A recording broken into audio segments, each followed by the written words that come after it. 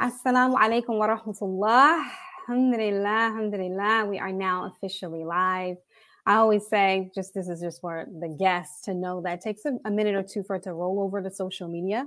But you can definitely take this opening time, this connection time I usually take with the audience to share the podcast to your personal page. It should be streaming on the Dope Muslim Woman podcast as well as the streaming on my personal page. I prefer you to share the Dope Muslim Woman podcast page version. Assalamu alaikum. Welcome to the Dope Muslim Woman podcast. For those that are joining, please come in. Please offer your salams. It means a lot when we can exchange that barakah and that exchange of peace. Welcome. Wa alaikum salam. Stacey, nice to see you. I want to see all your greetings. So the first thing we like to ask of everybody is to greet and to share, because the more you share, the more that we're able to, the more people we're able to access. So Jazakallah khairan.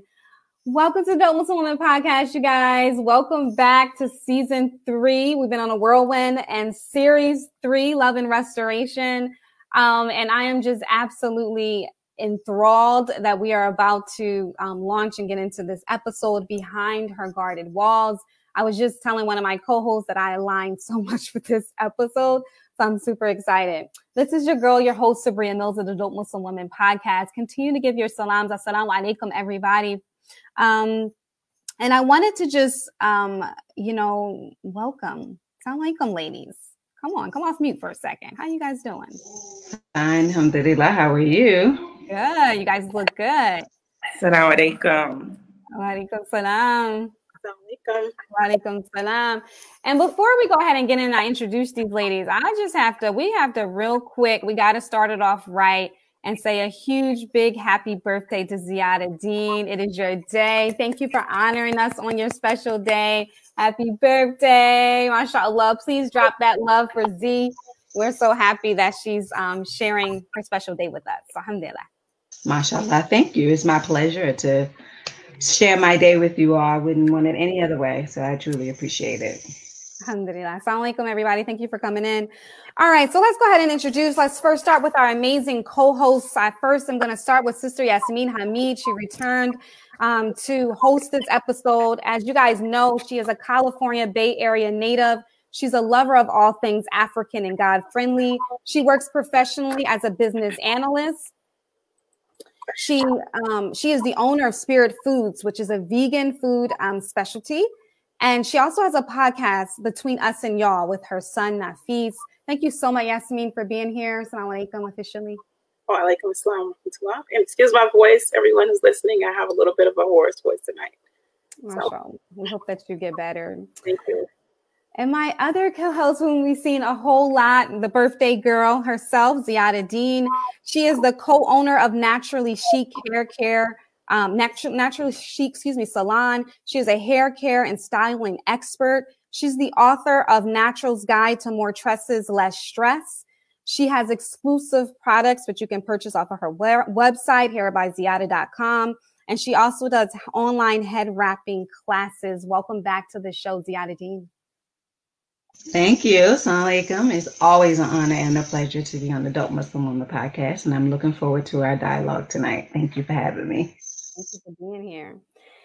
And I'm super humbled, beyond humbled to have this guest of honor here today. I'm going to introduce this amazing sister. First of all, I have to start off with, I grew up, I was a little baby, but she grew up in the same community as her. She saw me as a little girl. She know all the little, awkward moments as me growing up. MashaAllah. I'm so happy that she's here.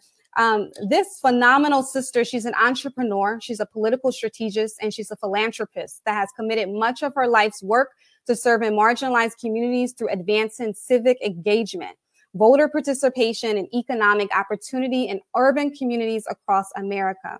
She focuses on communities of color, women, and faith.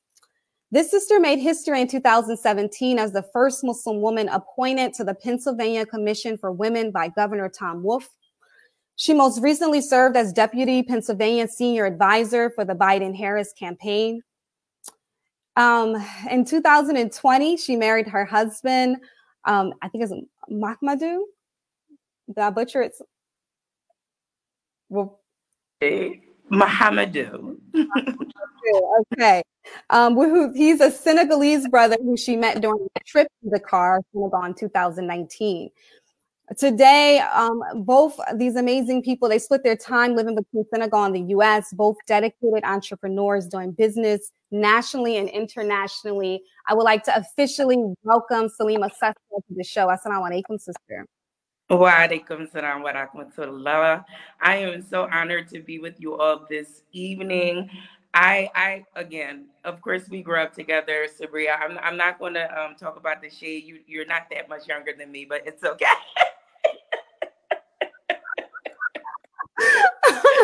Knew you all my life. You're like a big sister, though. You know. Yes, definitely like a big sister. But I'm going to be honest. I was close friends with your sister Ayana, so that's who I was close in age with. You were younger than me, so let me stop roasting you right now. So honored to be here. So excited about everything that I see you doing, also, and I'm just so happy to be on this great show. So let's start. Thank you. Let's get started, y'all. All right, you guys.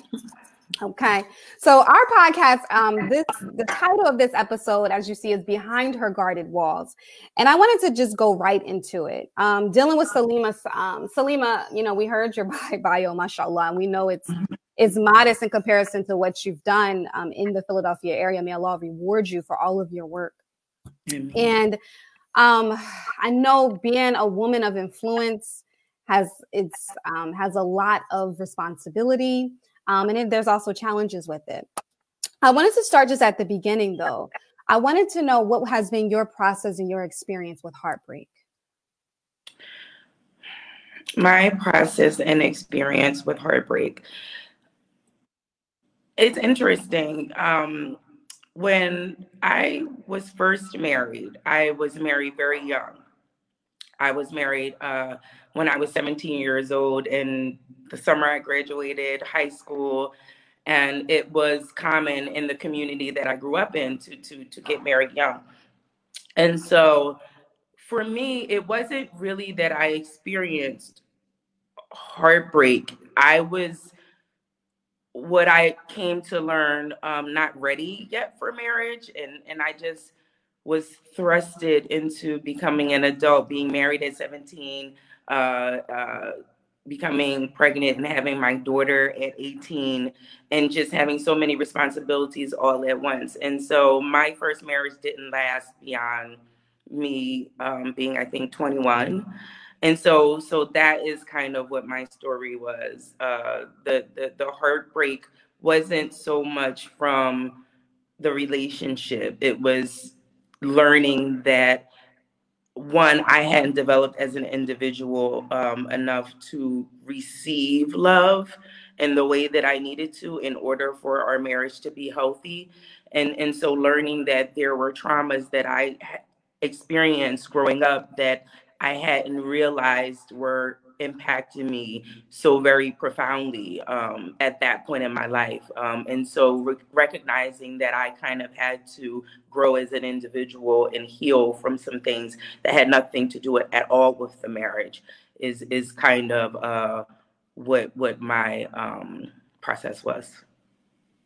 Powerful. Thank you for that. And I know we share in that. I got married at 19, got married at 17, and that, you know, it was a process with that. So I totally understand. Yeah. Thank you for sharing that. Ziada? Over the past several years, we have watched you accomplish goal after goal and obtain remarkable success. Can you share what it takes to be a successful woman? What were the challenges you faced with trying to find a husband? And I say this also where I know, as for myself, as you've heard, like owning my own business, I am a homeowner and been an entrepreneur for over 25 years. And sometimes I find that, you know, people can be intimidated by my success, and what they'll say is, as what do you need in a man, or how can I be of like when they approach me, what can I do to offer more in your life? And I think sometimes that question is so layered because it's almost like, as a woman, I'm not going to wait, you know, for someone to give me the things that I feel as though that I would like to acquire in my life, or the goals that I have for myself.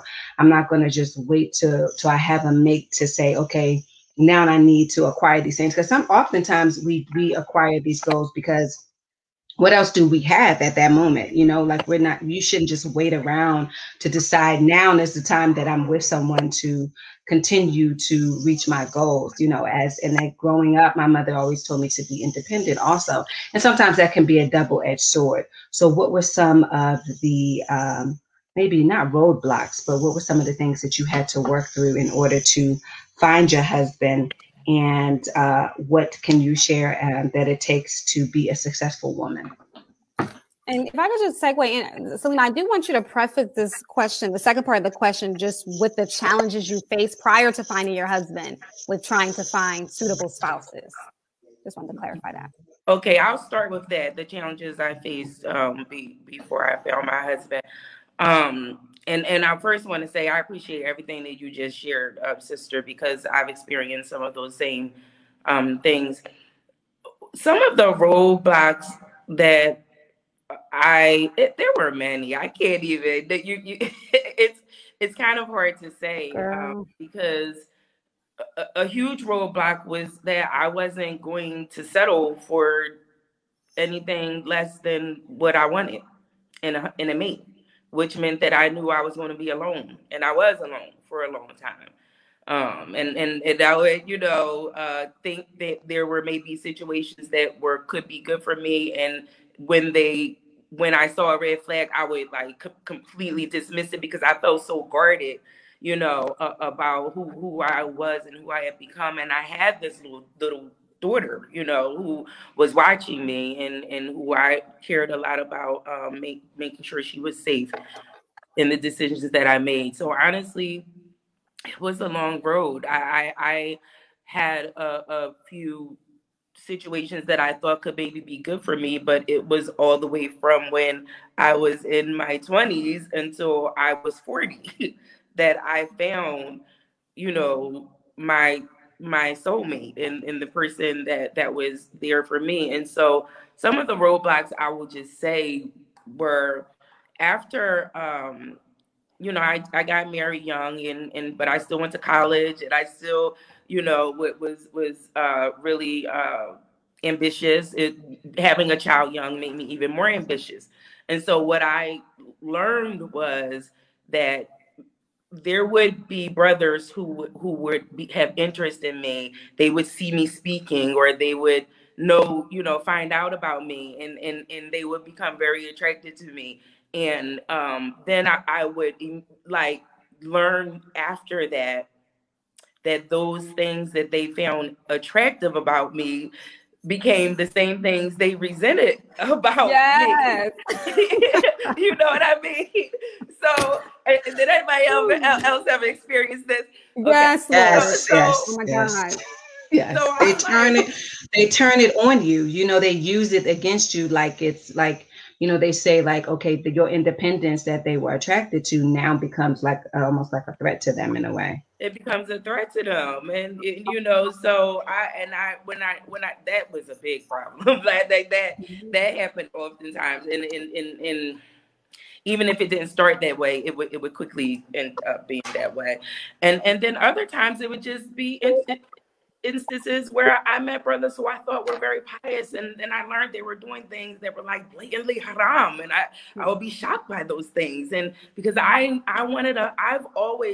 father is an imam, I want a husband who I can grow with spiritually, so there were a lot of issues, a lot of issues, and honestly, I'm going to tell you what the turning point was for me, that I think I when I was looking for a husband, that didn't work well for me. I honestly, when I got blessed with my husband, it was when I wasn't looking at all anymore. I had just decided, listen, I might not even ever get married again, and that's okay, And I made Hajj in 2018. And when I was on Hajj, one of my du'as was that Allah subhanahu wa ta'ala blessed me with a husband who would love me, be kind to me, and be my helpmate to Jannah, mashallah, who would bring me peace. And the next year, I met my husband. And when I met him, I knew that he was a rahmah from Allah subhanahu wa ta'ala. And I knew it didn't have anything to do with me being cute, or he didn't know me from a kid to pay. I had to start telling him, like, I gotta show you this stuff on Google because people know me in my country, and I don't know if you want a wife who's like this. But I spent 3 weeks in Senegal. We at Masjid Allah, I developed a relationship with one of the ambassadors in Senegal. So he hosted me. Him and his administration hosted me while I was there, and I met him through that trip and through the work that I was kind of doing while I was on vacation in Dakar. And mashallah, I know that my husband was sent to me by Allah subhanahu wa ta'ala. And I also know that there were things that Allah subhanahu wa ta'ala did to ready me to receive my husband. And if I had not worked through a lot of really difficult challenges in my life, I would have never, ever been prepared to receive my husband. And mashallah, I'm very grateful. SubhanAllah. Beautiful. Thank you so much for Salima for sharing your heart and being vulnerable with us in that space, because you're right, the rahmah, the mercy that Allah extends on us when we have hope in Him, right? SubhanAllah. Thank you so much. Yasmin, come on in, babe. All right, so before I ask my question, I actually want to ask you a little bit about what the process was like by being courted by a man from the continent. As I know here in the States, we have a whole thing that we expect from our men, that there's some things we expect them to do and things that come with them that we expect to understand. Do you feel that you kind of experienced the same thing with the process of the husband that you have now? And if you could just repeat the question, please. Are you saying that how was the process of holding him accountable for maybe the things that I required in the marriage? We're used to expecting from men in the States. Yeah, in the States, we kind of get used to the things that we expect them to ask us, or the things that they kind of like. And I just want to know, was that process different for you when you met your husband? It wasn't like that at all. We just connected so well. I didn't feel like that. I didn't experience that at all.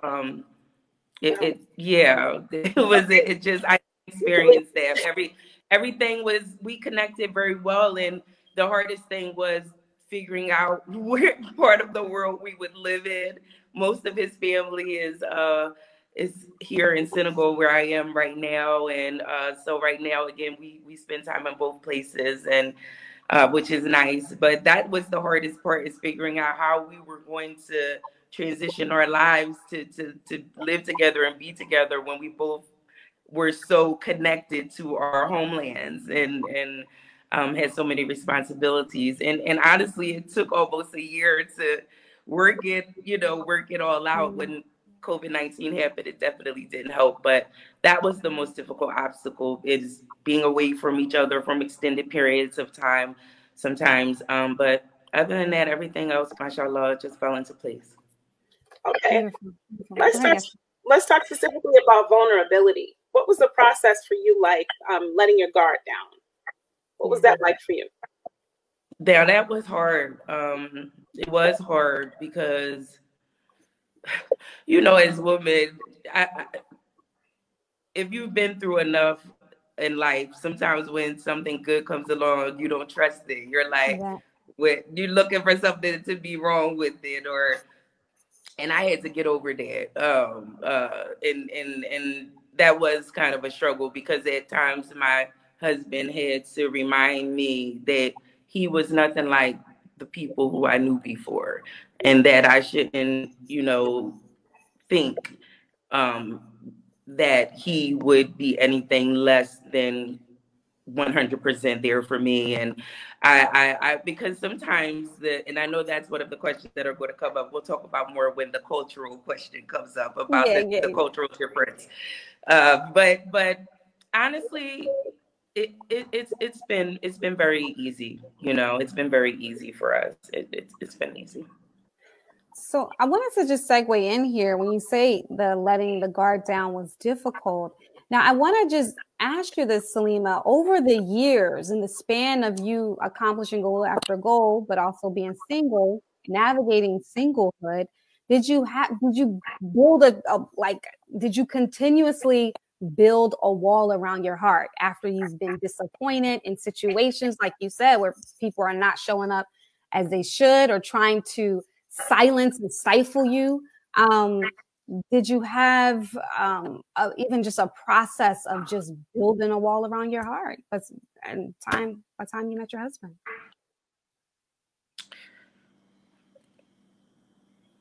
I kind of did. I just became really uninterested.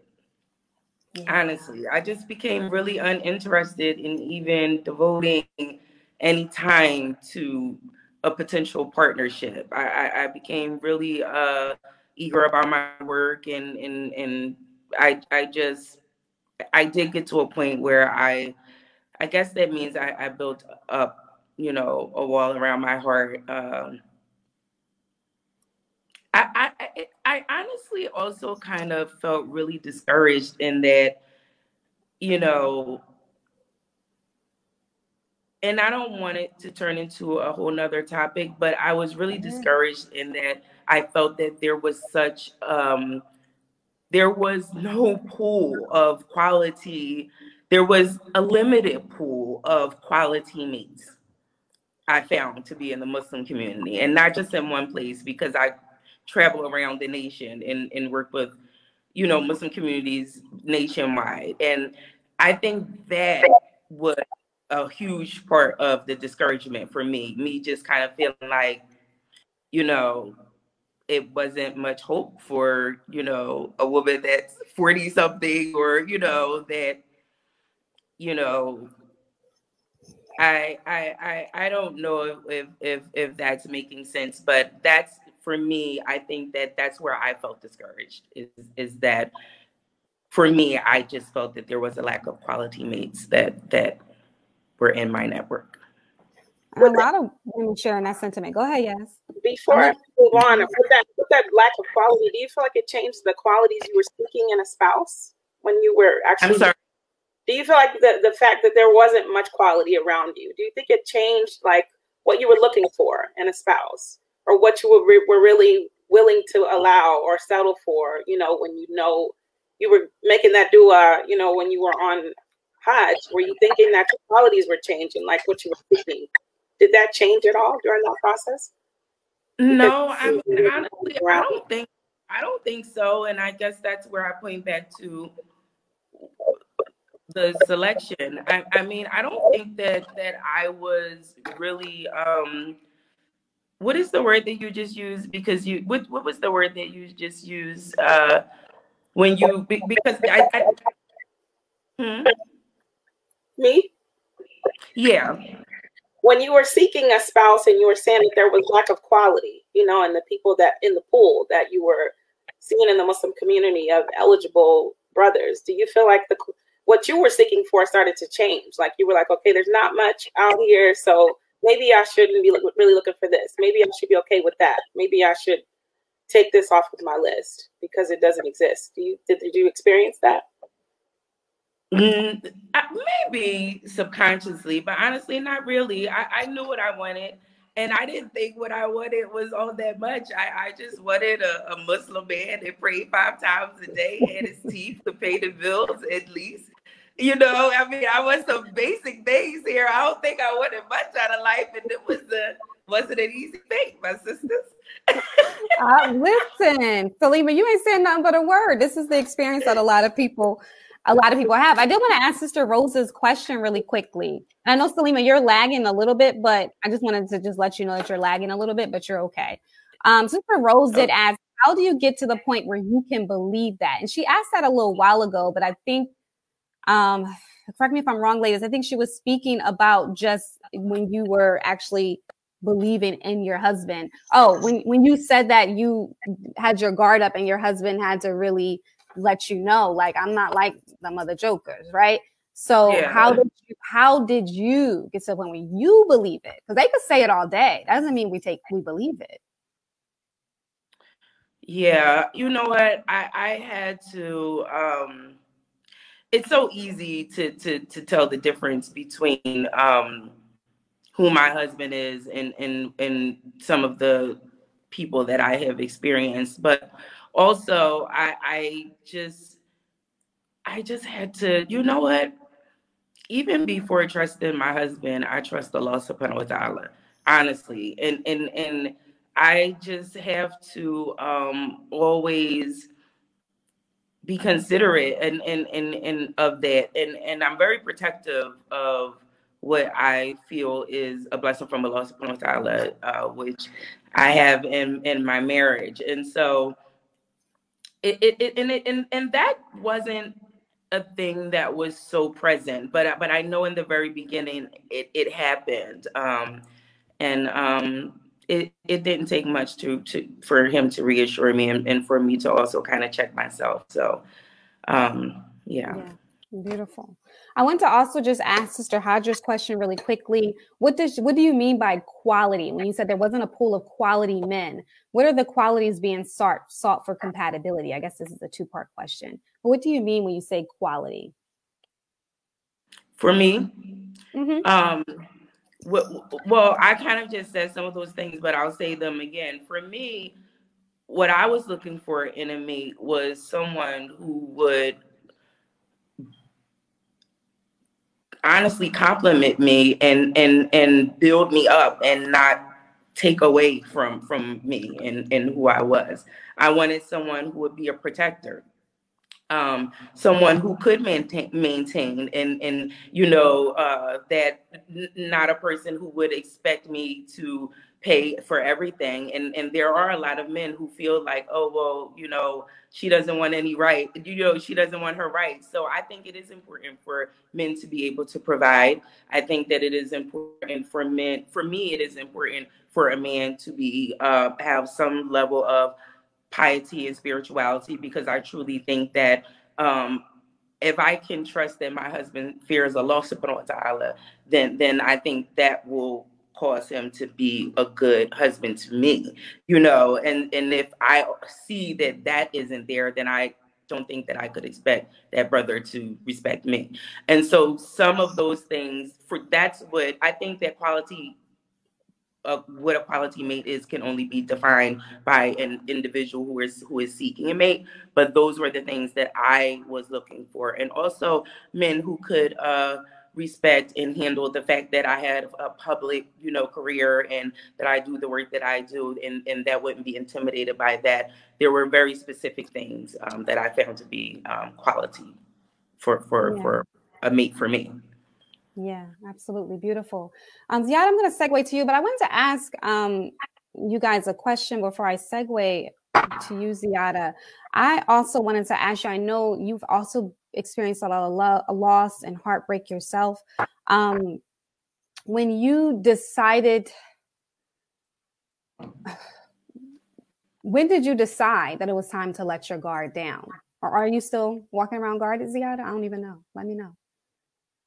Well, I think when the point that she made also, like, I think when she said that, you know, when she looked at the qualities of what she wanted in a mate, and thinking of, I think often when men in particular, I know when I've been approached before, when she spoke about the financial aspect, because a woman who is deemed successful financially, sometimes people feel as though we don't need, you know, financial assistance, right? You're the Khadija.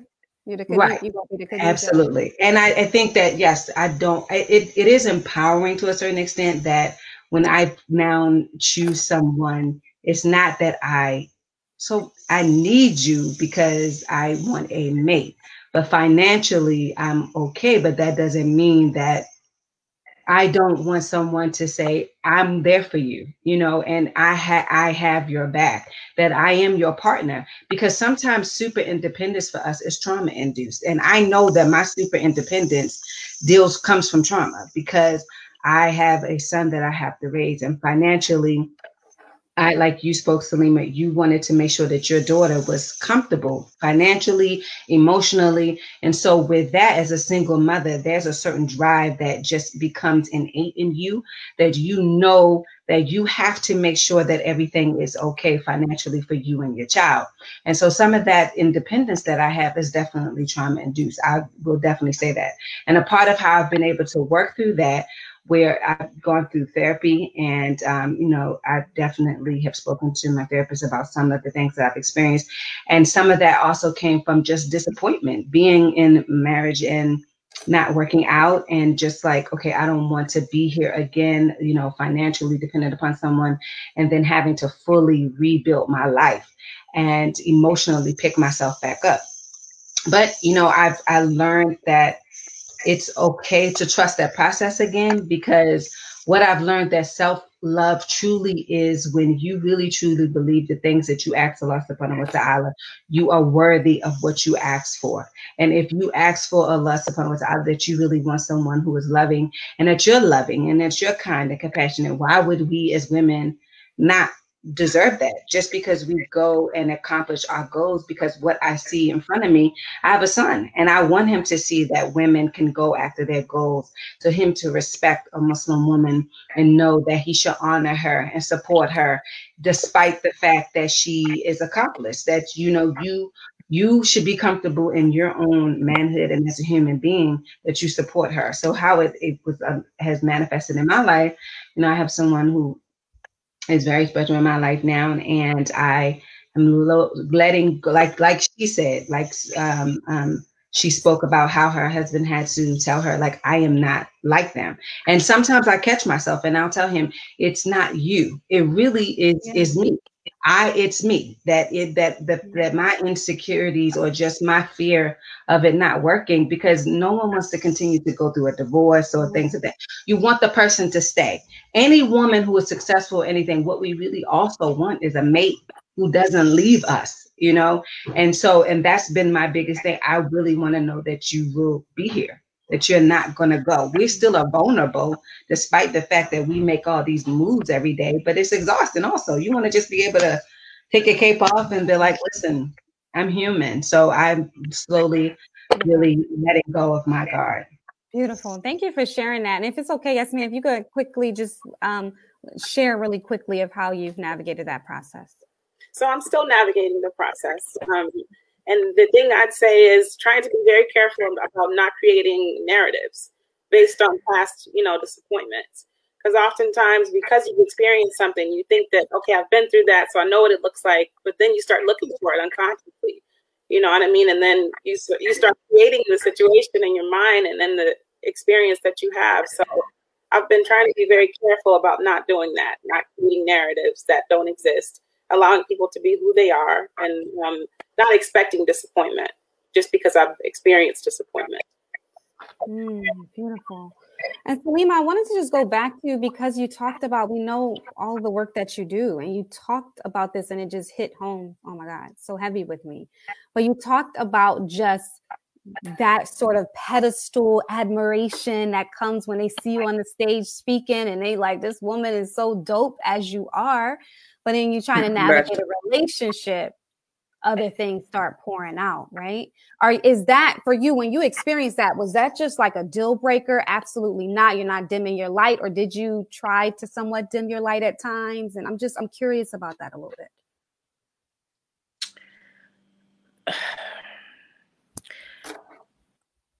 I never tried to dim. Well, yeah, I tried to dim my light, but in ways that maybe didn't manifest. Like I wouldn't subconsciously, like I wouldn't do it purposefully, but I think that I have probably many of us have done it, a little bit. But also I found that through the years, that is just not a thing with Muslim men, because I have non-Muslim friends also who that I think that is kind of just a misogyny type thing when women aren't valued and supported as professionals or entrepreneurs, leaders, or and bosses that they are. So it does spill into relationships at times. Beautiful. I'm going to bring in a couple, if that's okay, ladies, a couple other audience participation. I'm going to go back to you guys. Khalida asks, after you had a certain amount of breakups, people believe you should just stop. But what if you don't want to? I'm not sure if this is more of a rhetorical question, but, people, there is an assumption, especially for us as Muslim women, that we should just sit and go knit or something like that. And because we've been married, divorced a couple times, don't be hopping in and out of relationships. But what if you do want to keep trying? I mean, Salima, do you feel like you said, you didn't give up hope? You made that dua at Hajj, right? I made that dua at Hajj, yes. And I met my husband, the next year. But I will say that's a really good point that the sister said, because when sisters do get kind of labeled if they're in and out of marriages, and then it becomes really difficult for us to get married, which I just absolutely don't think is fair. I can't remember what the specific question is anymore, but I definitely find it to be problematic when sisters are not respected enough by the brothers when they have careers or they have public profiles as well. Okay. I have one more question, and any of you ladies can just chime in as well. Can I ask, what did the timeline look for you ladies, especially those with kids? I've been single for 3 years, and I honestly can't I can't imagine marriage for another 6 to 7 years. People look at me crazy when I say that. Anybody want to? Wait, repeat the last part. You said you can't imagine a marriage for another 6 to 7 years. She's been single for 3 years, but she can't see herself in a marriage for another 6 to 7 years. So primarily, it sounds like because she has kids. I think you have to focus on what the barriers are for yourself, first, and understand what those are and work through them before you bring someone else into your equation. And how you have to. It's different for all of us. Each of us have experienced something different. But it sounds like this particular question, you may need to focus on what's going on with your particular situation. So if you invite someone in it can be welcoming and comfortable for yourself and your children as well. So she said the timeline from breakup to healing to trusting again. Oh, I didn't understand that. For me, it took me about 3 or 4 years, of intentional time, but it was about 3 or 4 years. Yeah, I wanted to just, one of the things I say about this, and Salima and Ziada, you can segue in, but I also think that sometimes, especially us as women, because I don't think men do it as much with timelines, but I think we also put a lot of extra burdens on ourselves unnecessarily. When we talk about timelines, if it takes somebody 3 years, okay, it takes somebody 10 years, everybody's different and have their own unique experience.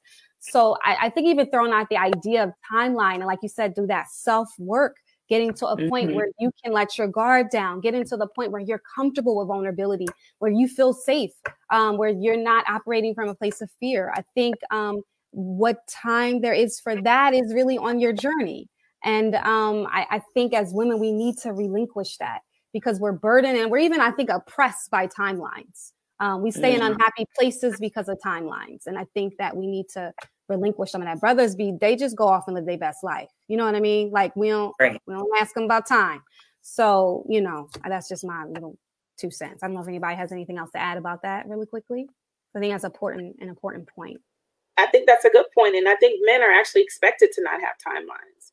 They're just expected to be able to just move on and they just do it. You know what I mean? And it's unfortunate, but that's the reality I think that we've been facing. Absolutely.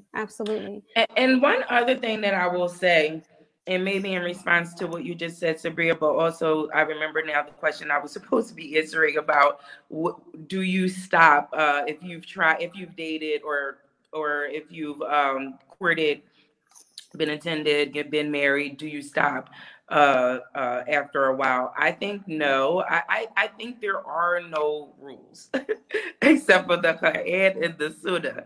That's it. Other than that, there are no rules. There really just aren't.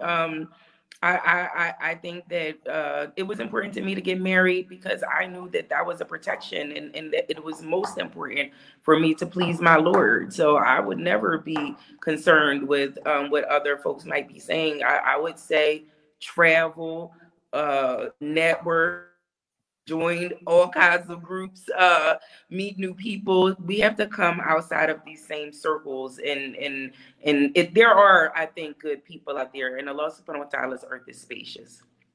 Yeah, beautiful. Any advice for sisters looking to get married again that are working professionals?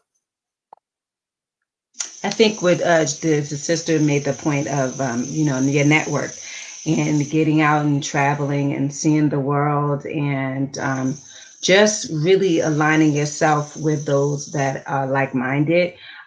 You find someone who, like for me, the brother I'm speaking to, he's an entrepreneur as well. And so it lends a space where we both can build from one another, and he respects and honors me as an entrepreneur and really gives me great tips and things of that nature. I just think at a certain point, like the sister said, that certain rules don't always have to apply to everyone, right? It really depends upon what you're looking for and where you are in your life. If you have arrived in your life where you are sure of who you are and where you are going, that person will appear in your life because you are manifesting that in your actions on a daily basis.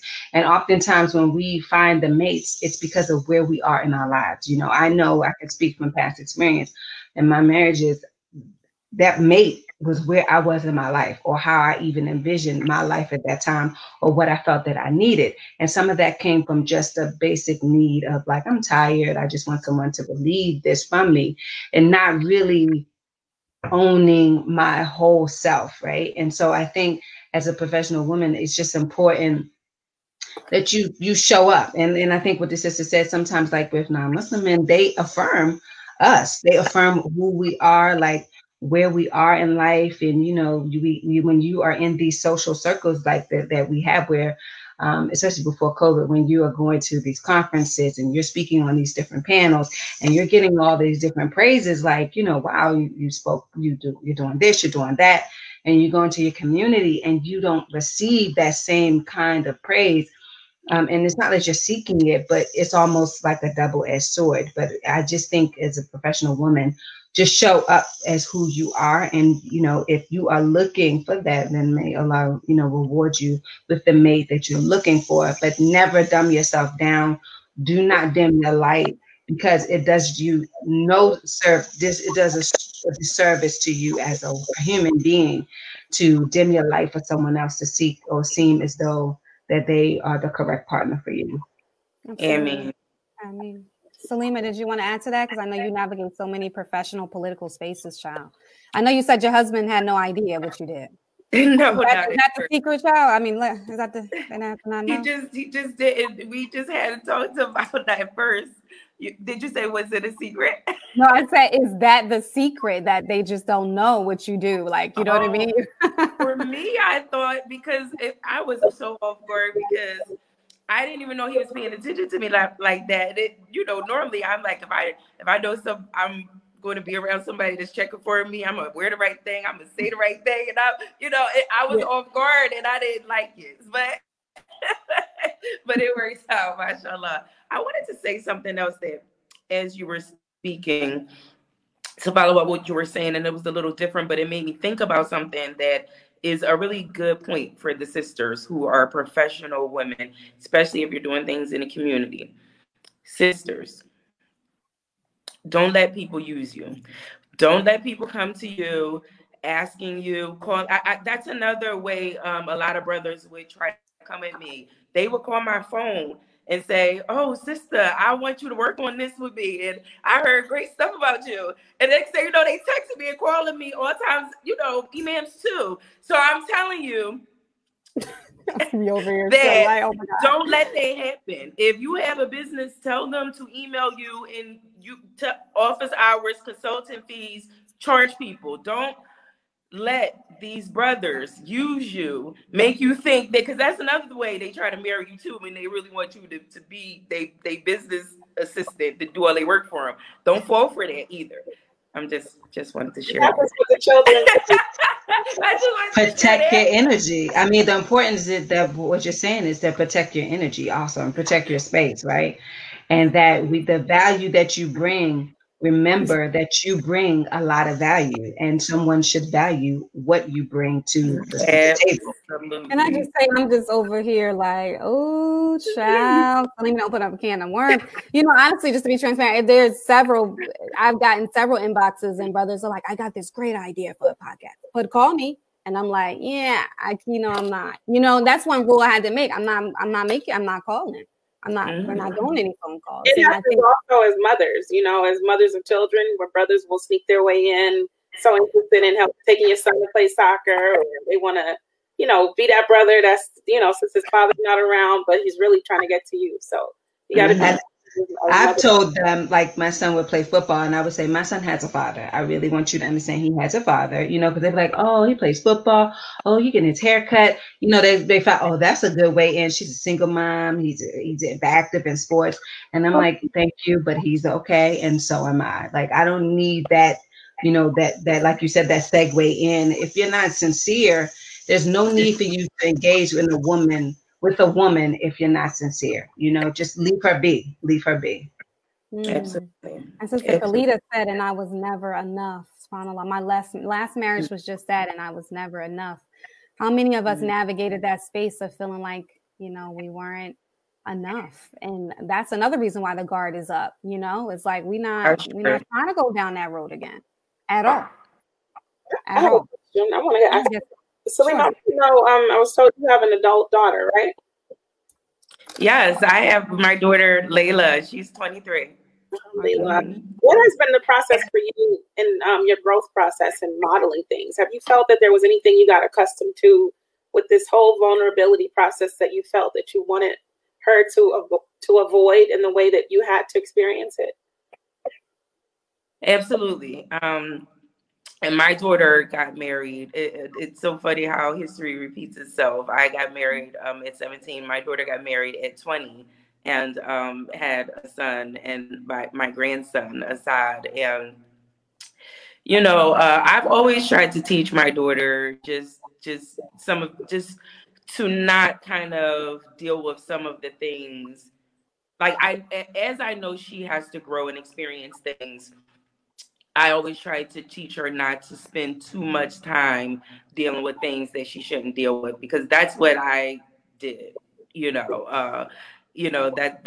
what I did. And so because what I didn't talk about her father much more, but my first marriage, we kept trying to make it work. We would break up and get together again, and this went on for years. And it was too long. And so I always just try to teach my daughter that life is too short. Do your absolute best. My daughter is very close to me. She's my COO. She's the chief operating officer and senior associate of my firm. And we're very, very close. It's almost like we were raised together because I had her so young. But yeah, I do try to teach her some of the things that I wish someone told me when I was a young wife and mother.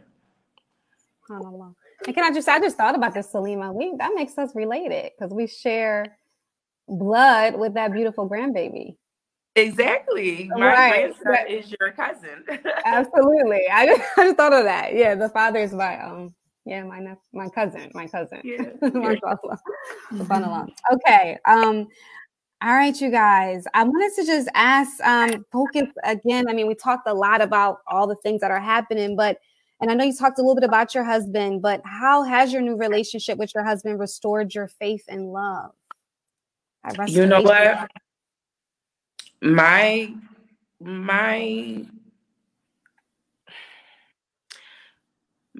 relationship with my husband hasn't necessarily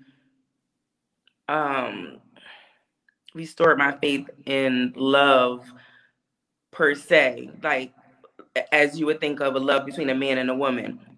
Yeah. My relationship with my husband has restored my faith in Allah subhanahu wa ta'ala. Straight like that. And so that's what the love is. The love is for Allah subhanahu wa ta'ala. Because there were for so many years that I felt like I needed a love from people and from things that really I was overlooking love from Allah subhanahu wa ta'ala, and how profound that was indeed for me in my life. And when I recognized that, I think is when I was restored. You know, my husband is just a bonus. He did, you know, but restoration of my faith in the will of Allah subhanahu wa ta'ala and trust in God. He is a manifestation of God's mercy for me. And that's what that means to me. Beautiful. Yasmin, I'm going to segue you in. That's really beautiful. And that's the whole point, right? That's the whole point. Right. We hope that we pray that we have spouses that allow us to see Allah subhanahu wa ta'ala and to be in a state of gratitude and to be closer to him. So that's absolutely beautiful. Yasmin? So I want to leave us with some practical tips. What are some ways you believe women can begin to pick up the pieces, broaden their horizons, and learn to love fully and completely again? Because it seems like you're doing that right now. What are some ways that you would suggest that women can do that? I think that, again, for me, recentering and focusing on what my real purpose was here on this earth, which is to worship Allah subhanahu wa ta'ala. Recognizing that Allah subhanahu wa ta'ala is not going to remove anything from me that I'm supposed to have, and that he is going to give me everything that I'm supposed to have, and that he's perfect indeed. And, you know, my spirituality, I think, is really what has helped me heal from so many traumas in life. And I think that if you don't have that in place, it will be problematic for you to have healthy relationships, period. And so I think that's what we have to get back to is you know, our purpose, worshiping Allah subhanahu wa ta'ala, asking Allah subhanahu wa ta'ala for everything we want and need, begging him for it, and being accepting of what his will is. Yeah. And how do we, and I appreciate that. I wanted to add to that, but how do we, you know, some of us, we navigate this space and we don't have awareness around some, like I said, some of those traumas and some of those wounds, and even just of how to clean it up. And I know I love that you mentioned spiritually, that we have to navigate through that, because that's the purification process, right? With yourself. But as women, a lot of times, not all of us, but some of us, I think, due to our heartbreak, sometimes it's hard for us, especially if we've been done wrong, to take a look inside, because sometimes we're harped on the toxic relationships, the toxic partner, the this, the that, and we don't take that time to do inventory. And then we build walls and barriers around our heart, and we operate from a place of fear because we haven't done self-work. And I'm just going to segue, and I'm going to go do a little round table talk with all three of you guys, but really quickly, Ziada, I wanted to just ask you the gut-wrenching truth of how do you get to the point where you are brutally honest with where you are, so that you could navigate out of that space of fear and allow yourself to be vulnerable? I think, like you spoke about, just really, I had to become honest with myself about how I even ended up in the relationships that I was in. And like I said, about how it manifested itself with what I wasn't fully loving myself. And I didn't trust myself. And I remember my therapist even told me, she said, you don't trust yourself. And the moment you begin to trust yourself, you will begin to make the correct judgments in your career as well as in finding a mate, because you will know that you've made the correct choices in choosing the correct person in your life. And so I had to really take a look at myself and to, really believe that I trust myself. And like she spoke about, really believing and knowing that, through Allah's guidance and the goals that I've set for myself that I've actually accomplished, that Allah has never forsaken me. Even in those moments, that in those relationships where it's like, how did this even happen? Because it was Allah's mercy. Despite everything that happened in it, I was able to see myself and grow, and just to let go of, the walls, because it's like, how is it serving me? Because I really do want to be loved, and I really wanted a true partnership. So I had to let go of the guard that I had, because it was no longer serving me. It's like, okay, it's great for in certain at arenas so that you can get to a certain level of success. But it's important to be vulnerable, especially as a woman and a mother. I needed to allow myself to be vulnerable, to be a better human being, and to show up in this world more authentically. So I had to let it go, and I wanted to. It becomes exhausting also to hold on to those, right? To hold on to all of that, it's exhausting. And I was tired, and I didn't want to hold it anymore. I wanted to let go of that burden. Beautiful. Yeah, Yasmin.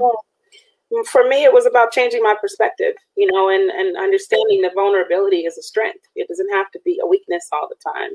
So that was a big thing. And then also checking in and making sure I really knew what I wanted. A lot of times in Muslim communities and large families or whatever you come from, we've been fed a lot of information about what we're supposed to want and what that looks like, and what you're supposed to do as a Muslim woman. And I really had never asked myself a lot of those questions for myself. Like, what does Yasmin actually really want? What do I really like? As opposed to waiting for someone to tell me those things and being disappointed with their answers, because I hadn't answered that for myself, So that was really big for me. And then also being comfortable with no from people, and not taking those no's to be things that defined me, because sometimes when someone would tell me no, I would be like, why? What does that have to do with me? And why am I such a disappointment? As opposed to, that's no for them, but it could be for someone else, Kept it moving. That was my process. Just change your perspective. You have to change your perspective in order to see different things. Beautiful. Mm-hmm. Thank you for sharing. And Salim, I know you spoke just a minute ago about just attaching yourself to Allah. But were there things within you that you felt like were barriers towards your vulnerability? Excuse me. Being vulnerable, showing up vulnerable. Yeah, and you said, were there things that I felt were barriers? Yes, and again, for me, it was things that I, even as a adult, battled from my upbringing, and just things that I never really dealt with within my own self. And so, honestly, really, as making decisions for myself and choosing happiness as a decision, and establishing those necessary boundaries, and just feeling confident in my own decisions, and that I trusted my own self and my own judgment to just kind of move on in a way that was very vulnerable, and trust in Allah subhanahu wa ta'ala. Yeah. And Salim, I have a particular question for you. Was it easier to let your guard down with a man that was raised different from the men you were used to? Yes. Okay. Let's talk. Yeah. Right. Yes, because my husband was born and raised in a Muslim country. Senegal is a 96% Muslim country. He was raised with the mentality that it takes a village. That African proverb is really, really true. I see it with my own two eyes when I go to the village where his mother and family lives. And so he was raised a certain way by his father, and he has a certain discipline that that is unlike anything I've seen before. And so he has a certain level of respect that I know comes from his upbringing. And I don't think it's necessarily because he is Senegalese, but because of the family. Yeah. dynamic and how strong that was for him. It made him a better person, which was different than the men I was used to. Yeah. Yeah. Wow, subhanAllah. I wanted to just, because I had this conversation with a couple sisters. We did a podcast previous on intercultural marriages, and there was some levels of truth that they were speaking in regards to trying to build sustainable marriages with men, with African American men. I'm trying to find a better way to say it. With African American men, and that they were navigating things such as perceptions and expectations, especially like body image and, you know, with Instagram culture and all of that, and just not being able to find themselves in spaces where there was contentment. This is what, you know, some people experience, not everybody. I wanted to know if did that contribute to your decision at all? To marry intercultural? Yeah. Yeah, not really. I just, my husband is different in that one of the things I recognize as it relates to kind of like body image and, you know, what some Black American men expect. My husband, he's not like that. He doesn't follow women on Instagram. And it was something when he first expressed interest in me, I looked on his Instagram to see who he was following and what his like social media activity was and stuff like that. And I was like, oh my God, most of these women are his family members or people from, you know, his work and things like that. So I don't think it's the same. I don't find his friends like overly sexualizing women and, you know, stuff like that. It's different. SubhanAllah. And honestly, I was just going to say one quick point. My husband loves that I wear hijab, but many women in Senegal don't wear hijab, you know, and although it's a very religious country. And so those are kind of differences that exist. Audience question. Do you suggest that we as foundational Black American women cast a wider net and look internationally for a mate? I mean, I think it's an option. I don't think that women, period. I think like you spoke about like our timeline and things of that nature. I think we just have to stop putting constraints on what we want, you know, and like the sister spoke that Allah speaks that the earth is spacious.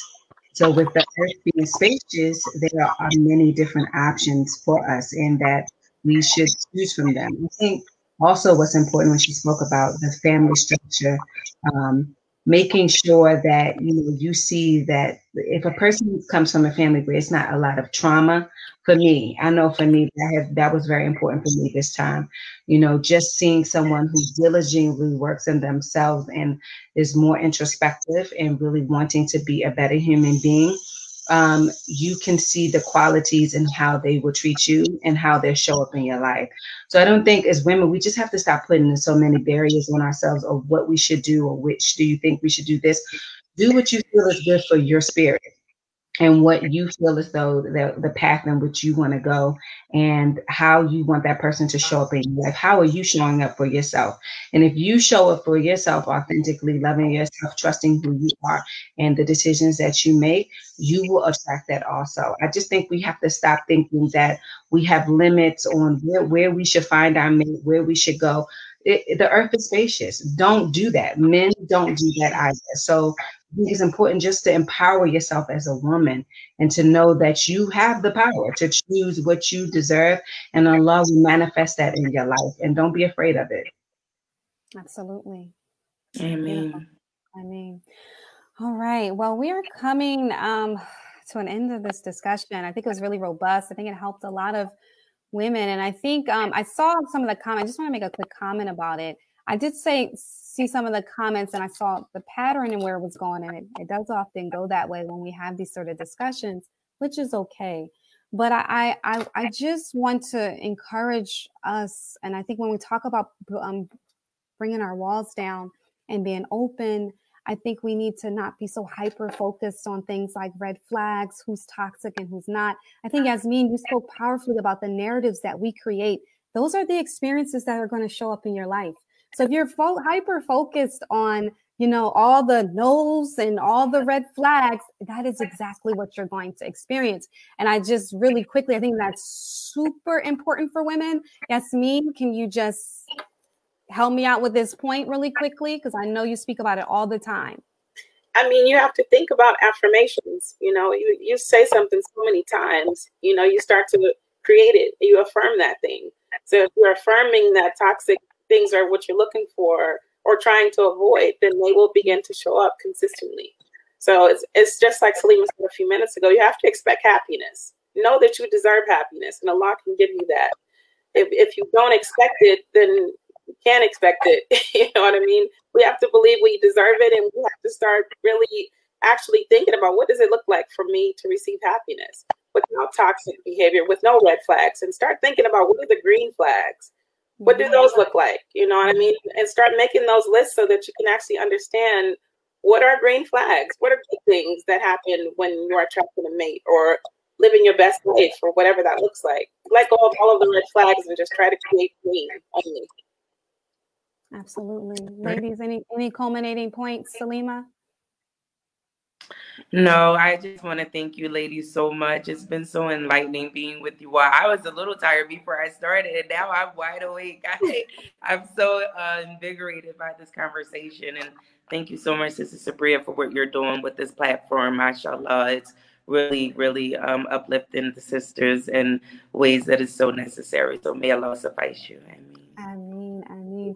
And just so you guys know, Salima, because she is, mashallah, restoring love at the moment, it's 1 a.m. So it's not, right? What is it, 2 a.m.? It's 2 a.m. It's 2 a.m. now. We need to get Salima to bed in a second, but I do want to just give some honor and respect. And I first want to I'm just going to start with my co-hosts, Ziada and Yasmin. There was no one else that I could really think of for this topic because we have so many robust conversations about this, and you guys are beacons of light and examples of how to just get back up and do it again. So I wanted to just give space. Just thank you for being helping me. Thank you for being my shining examples, Ziada and Yasmin. MashaAllah, thank you. I'm always honored to be here. And Sister Salima, thank you for being with us at 2 a.m. I would not have known it was that late. I'm honored to be with you. So gracious. I really am. I'm honored to be with you all. MashaAllah. Thank you. I want to say thank you as well. It's important for sisters to get together and have healthy conversations. You know, a lot of times when women get together and speaking about men or speaking about anything, it usually is topics that are gossip, you know, or something that leads to something negative. And we have to get used to speaking to each other again, just on a regular basis, like we're doing now, about, you know, healthy topics and healthy things that we're trying to work towards.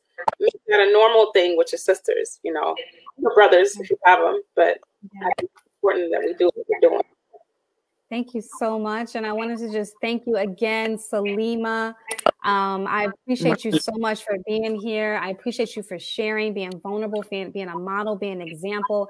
I look at your pictures and I'm just like, subhanAllah, like I could just see the vibrance on your face, and may Allah increase you. May Allah increase you. Ameen. Beloved. Alhamdulillah. Alhamdulillah. Jazakallah khairan to the audience. They all saying how much they appreciate it. Thank you guys for being involved and asking questions. We appreciate it. We hope that you continue this dialogue. And remember, speak what you want. Speak about what you want, not what you don't want. Speak about what's good in your life so you can manifest that. MashaAllah. We don't want to end this podcast, Yasmin, without saying a quick happy birthday to you. Happy birthday to you. You can't see. Happy birthday. Yasmin made me do it, Ziada. Thank you so much. I feel so loved. I've been surrounded by nothing but love. Before here, I was on a Zoom with my family, and I know that I'm loved, and Allah loves me, and I'm protected, and I'm just grateful. May Allah bless you always. All right, you guys, we hope to see you back on the Dope Muslim Woman podcast. We are coming back. Our special edition next week. Spiritual sexuality, y'all. And so we are coming on with the Halal Sexpert. That's the name. The Halal Sexpert is coming to the show. So inshallah, you'll be seeing that flyer very soon, but it is next week. So continue to stay in tune with the Dope Muslim Women podcast. We love you. Assalamu alaikum wa rahmatullah. Wa alaikum assalam.